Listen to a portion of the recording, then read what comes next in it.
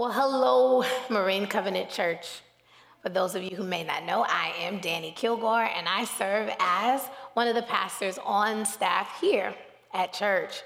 You know, it is a pleasure to be before you this morning, and I want to welcome you again. So whether you are joining us, a part of our online community, or if you're on site with us, or if you're catching the replay, I want to say welcome and thank you.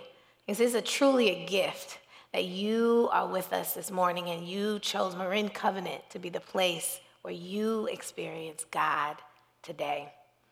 So as we prepare our hearts to hear what more God has in store, I want to invite you now to go ahead and grab your Bibles. Grab your Bibles, and we are going to read 4 scriptures. I'm going to have 4 primary texts this morning.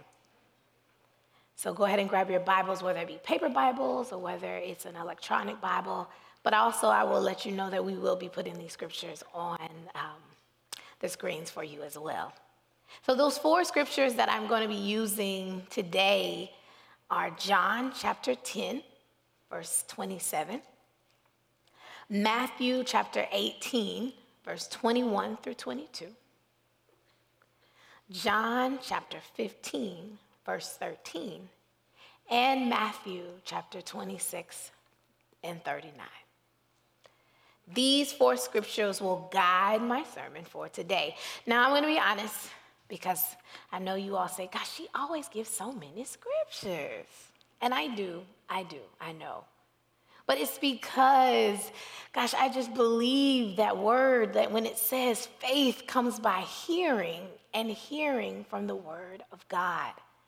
You see, I want it to be that when I preach, I'm adding a few more spiritual bullets in your arsenal, okay? So that when you leave out and the enemy tries to come and attack, oh, you know exactly what to pull out, what scripture to pull out. So y'all bear with me. I know it's going to be some scriptures that I give out today that may not be these 4. It's going to be some more. But I believe that God is still going to use it. Amen. So again, those scriptures are John chapter 10, verse 27, Matthew chapter 18, verse 21 through 22, John chapter 15, verse 13, and Matthew chapter 26, verse 39. And for those of you who are following along, I am using the NIV, the New International Version translation. All right, so next Sunday, our church is going to take a deep dive into the life of Jesus using the book of John as our roadmap. And if you ever get a chance to read the Gospels, you should read all 4. And you're going to find that the book of John is very different in comparison to the other 3, Matthew, Mark, and Luke. Now, you're going to get a greater account, and you're going to go into more detail in the coming weeks, but I just have to share this one thing. I want to point out that, you know, when you read the book of John, it focuses more on the spiritual themes of Jesus rather than the historical accounts and events. In other words, it doesn't simply state facts about Jesus. It shares the spiritual revelation you receive through following Jesus.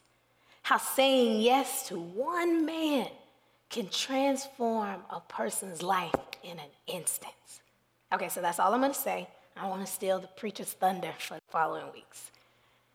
But I want to share this because one time a pastor shared this with me. He said that, you know, there are actually 5 Gospels: Matthew, Mark, Luke, John, and get this, your life. And he said, and to be honest with you, most folks will never read the first 4. So with that in mind, instead of me giving you an introduction to the book of John, Pastor Jeff asked me to talk to you about what it means to follow Jesus and what following Jesus means to me. And so that's why I titled today's sermon, Consider This. You know, for me, following Jesus has been the best thing I've ever said yes to do. You know, John chapter 10, verse 27 reads, "My sheep listen to my voice. I know them, and they follow me." I'm going to read it again. "My sheep listen to my voice. I know them, and they follow me." You know, as I reflect, I've said yes to many things. I've listened to many a voice in my life. I've chosen to follow a lot of people. But as I remember and reflect on the outcomes of those choices and decisions, many of them left me empty, still needing or searching for more. You know, I loved how Allison, one of the people who got baptized a few weeks ago, said, she said this during her baptism testimony. She said, "It wasn't until I said yes to Jesus that my search for fulfillment ended." She said, "I had finally found everything I was looking for, and I felt free." Man, family, her words resonated with me so much. There is a sense of freedom that comes from following Jesus. You see, for me, I no longer had to be enough. Christ affirmed in me that I was enough. You know, as a little girl in church, I used to sing songs all the time. It's no secret, I like to sing, okay? But one of the songs that I sang when I first accepted Christ was called the Shepherd Song. And it was actually written after John chapter 10, verse 27. "My sheep listen to my voice. I know them, and they follow me." The chorus, the lyrics of the chorus say this: "You say that you are my sheep. Why aren't you following me? You say I am your shepherd. Why aren't you following me? When my sheep hear my voice, they come running to me. And you say that I am your shepherd.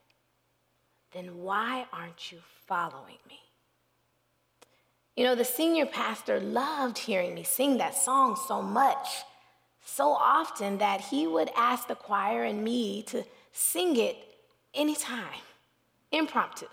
No prior knowledge. Just, "Hey, y'all, go sing that song." That happened a lot in the Black church, okay? You guys, they give new meaning to it. "Be ye ready in all seasons." You know, when I would sing that song, though, I would see my grandmother weeping.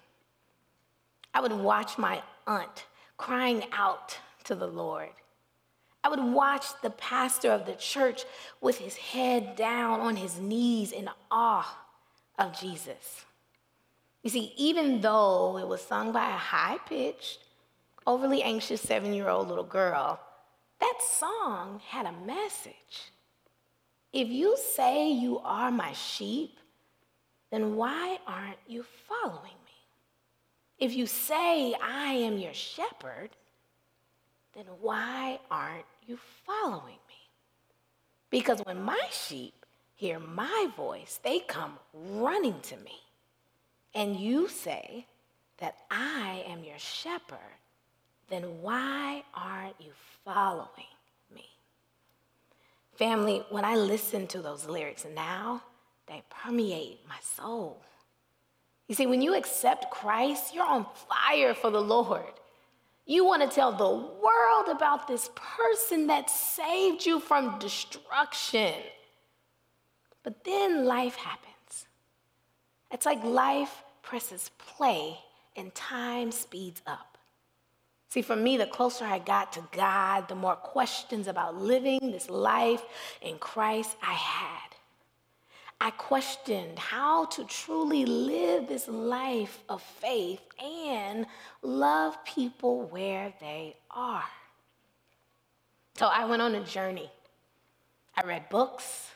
I listened to experts. I attended conferences and retreats.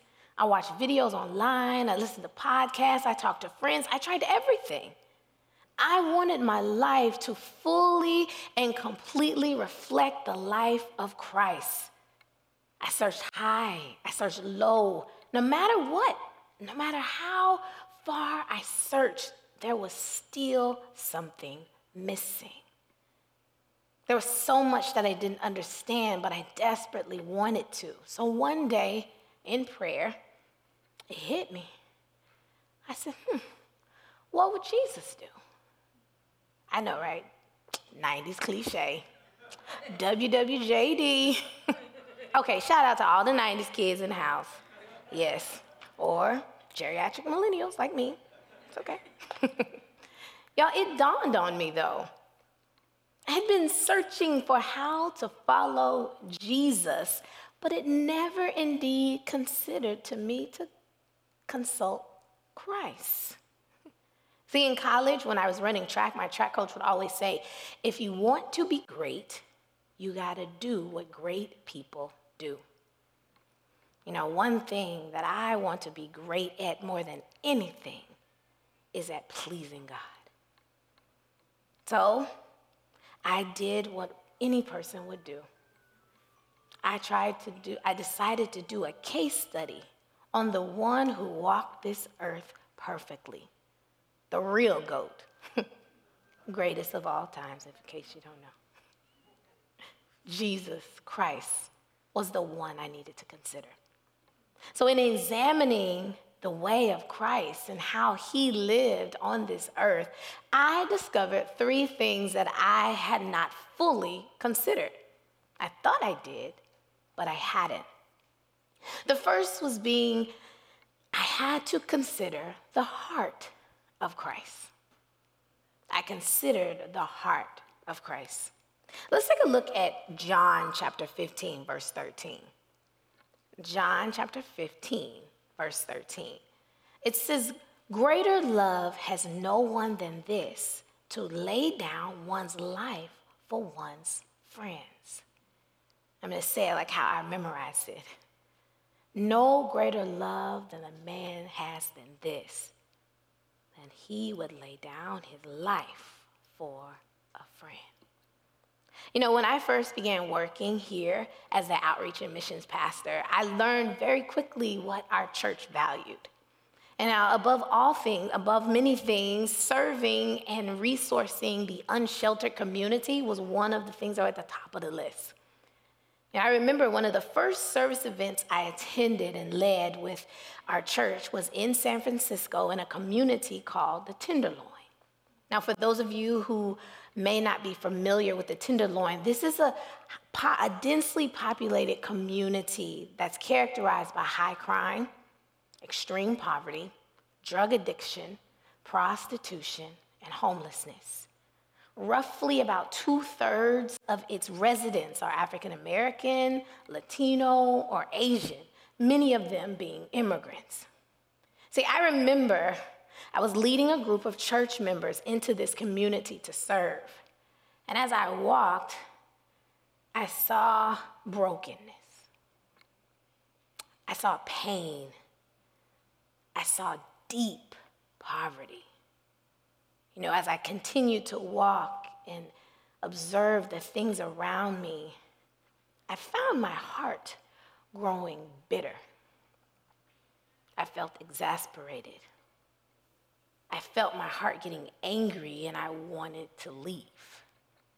I couldn't understand why these emotions were overwhelming me, and then I realized, see, I was having these feelings because every face I passed as I walked along these streets looked less like those I was serving alongside of and more like me. See, the emotion that was overwhelming me was shame. I was ashamed and embarrassed. But I remember sitting at a table waiting for lunch. And an African-American man who was unsheltered at the time came down and sat with me, and he started a conversation. He shared that he was from San Francisco, and I shared that I was from Dallas, Texas. And then he started talking about the rivalry between the 49ers and the Cowboys. And he started listing off all these players, and I pretended I knew who they were because they were clearly older than what I could remember. And then someone else came, and they sat down.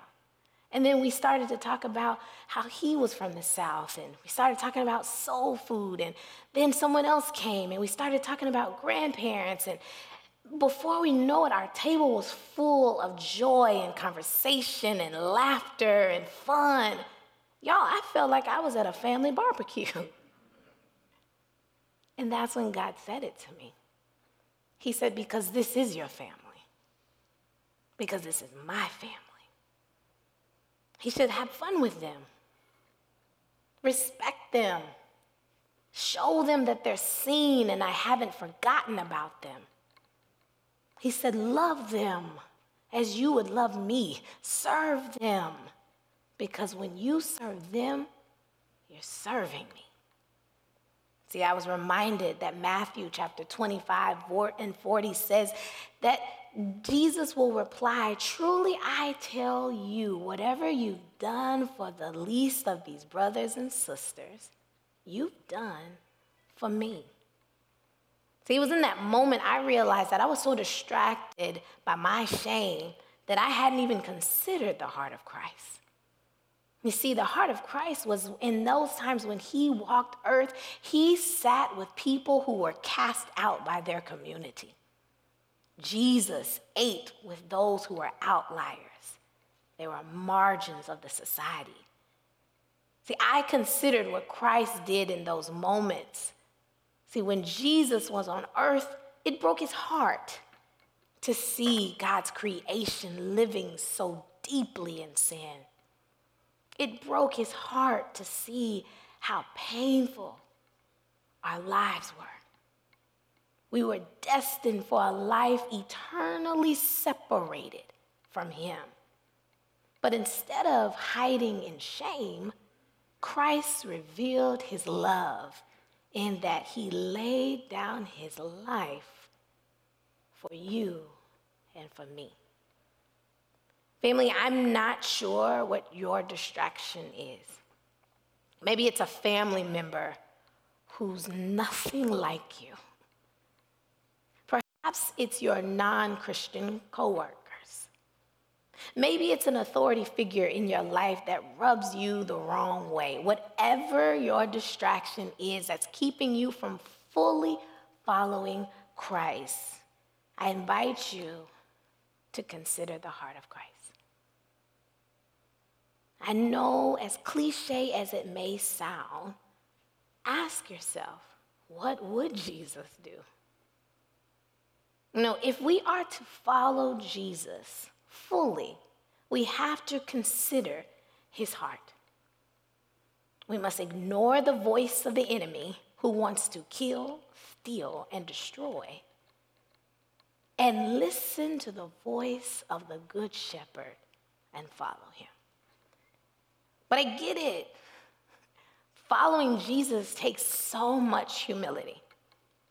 It takes courage and it takes strength. But as I considered this life I was called to live, as you and I continue down this path of discovering just how Jesus lived, we must also consider what Christ did. We must consider the way of Christ. Matthew chapter 18, verse 21 through 22 reads, Then Peter came to Jesus and asked, Lord, how many times shall I forgive my brother or sister who sins against me? Up to 7 times? And Jesus answered, I tell you, not 7 times, but 77 times.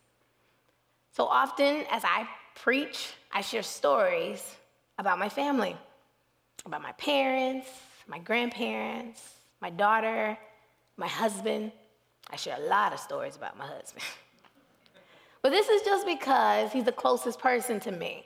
And anyone else, I have to ask their permission. Then they want to filter my story. They want to take stuff out. See, my husband, He gave me permission to use him in my sermons when he said I do, okay? When he said I do, he granted me permission indefinitely, okay? So he gets to be in all my stories. But family is a big part of my life. You know, growing up, my family was very vital to my development and faith. You know, when I spoke about my soon-to-be husband, I said, God, I want him to be family-oriented. And when I met Will, he was indeed family-oriented. I just didn't know how family-oriented he was. Y'all, his family is so big. It's so big. I didn't realize it at the time, but it took some getting used to. But now, sharing in his abnormally large family is probably one of the best gifts of my life. You may even hear me mention stories about my dad, things he's said or things he's done from time to time. But what you may not know or what you may not realize is when I mention my dad, I'm referring to my stepfather, or sometimes a spiritual father I've had along the way. You see, I didn't grow up with my biological father. See, when my parents separated when I was 4, and after that, the relationship with my father became a point of tension. You know, though he tried, he could never truly provide the parental connection or stability a daughter needed from a father. You know, as I reflect on how the effects of not having him in my life manifested, I acknowledged the fact that I had unforgiveness in my heart. I had to acknowledge that there was unforgiveness that God had to remove. See, the number of broken promises, the pain, the struggles, the sacrifices my mother had to make sure I never skipped a beat. See, forgiveness in my mind was never something I even considered offering him. See, this because in my mind, forgiveness was something you had to deserve. You see, after you had suffered a while, after the agony and guilt and shame of what you put me through was almost close to eating you up, then I might look down and offer you my forgiveness. See, it was a spiritual father, though, that helped me to see just how wrong that was and how completely opposite of the will of God that was for me. You see, he shared that me forgiving is less about the other person and more for me. He shared 2 scriptures with me. He shared Romans 5:8 that says, but God demonstrated his love for us in this, that while we were still sinners, he died for us. Then he shared Matthew chapter 6, verse 15. He says, but if you do not forgive other people, then your Father in heaven will not forgive you of your offenses. Then he said, what if Christ is trying to use you to lead your Father to him? I hadn't considered that. And sure enough, once I allowed Christ access to that place in my heart, once I considered the way of Christ, I was eventually able to forgive my father. And the weight of all that hurt and pain began to slowly lift. Yeah, my spiritual father was right. I did get the opportunity to lead my father to Christ. But unfortunately, though, my father and I are still not close. And there are times when I watch my husband and my daughter's relationship that all that hurt and pain and resentment starts to try to creep back up again. But that's why I believe that Jesus answered Peter the way he did. See, when Peter said, should I forgive them up to 7 times, and Christ said no 77 times, it wasn't because he was training up a bunch of pushovers. No, Jesus gave that number to show how much work it takes to continue to choose forgiveness. See, forgiveness is present, continuous. It's something we do and must continue to do. You see, in Luke chapter 9, verse 23, Christ says, then he said to them all, whoever wants to be my disciple must deny themselves and take up their cross daily and follow me. You see, if I wanted to truly follow Jesus, I had to consider his way. Even on the cross, as he was being crucified by those who persecuted him, Christ cried out to God saying, Father, forgive them, for they know not what they do. If Jesus, a man who walked this earth completely and perfectly, can forgive those who persecuted him, surely, we can forgive those who have offended us. Because again, that's what we would want our Father in heaven to do for us.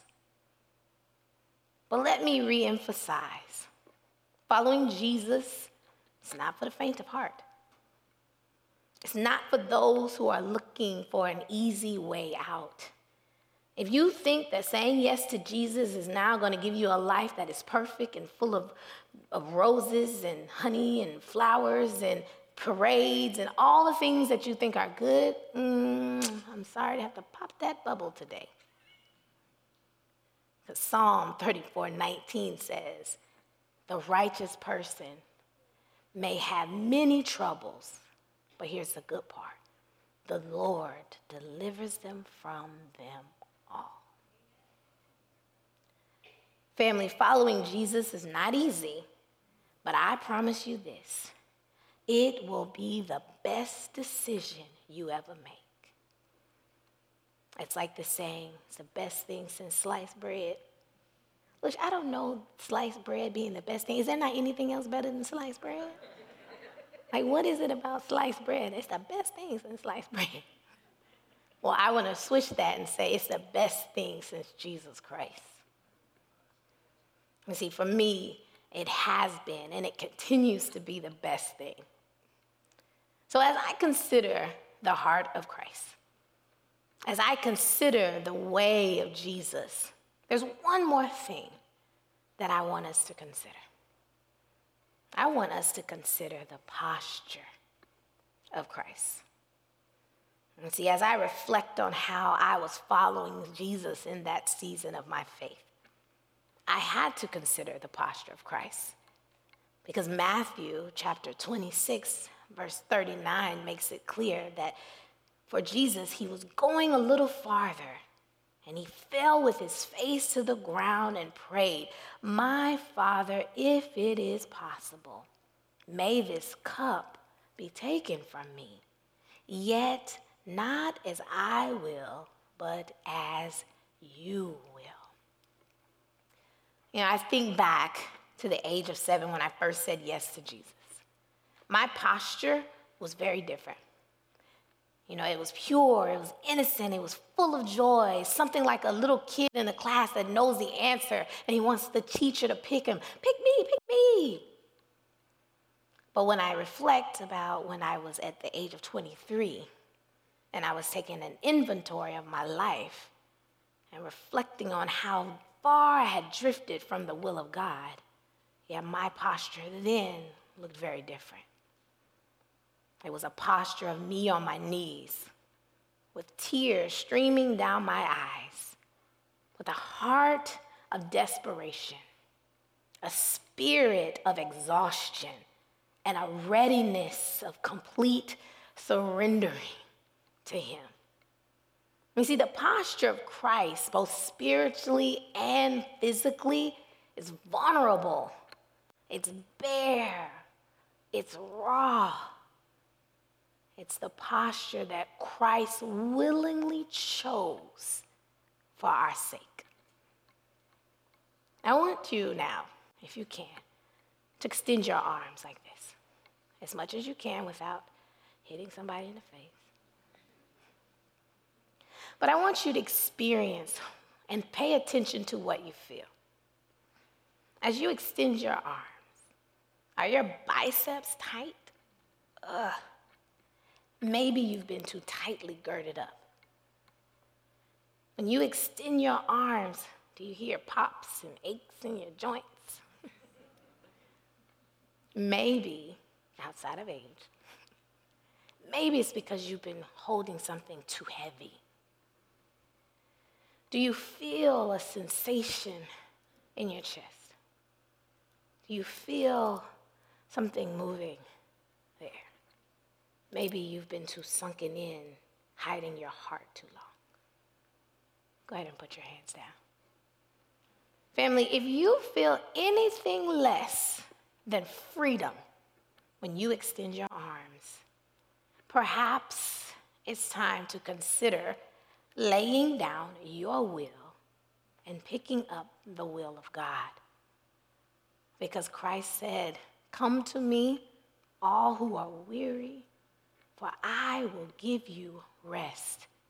For my yoke is easy and my burden is light." See, that's the posture of Christ. Complete surrenderance to the will of God.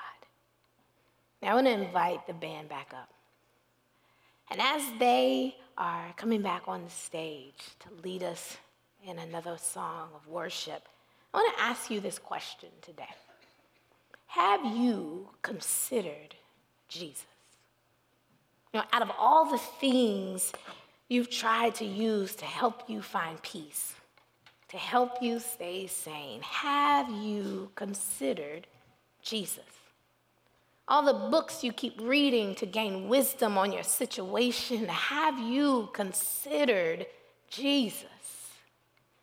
That resentment that is tucked away in the back of your heart, that unforgiveness you try to ignore, that willfulness you hide, have you, family, considered Jesus? You see, at the age of 23, I asked myself that question, and if I'm honest, my answer was no. Not in a long time. Family, Jesus knows that following him is indisputably challenging. But if we consider this, if we proclaim that we are his sheep and he is our shepherd, he will not lead us astray.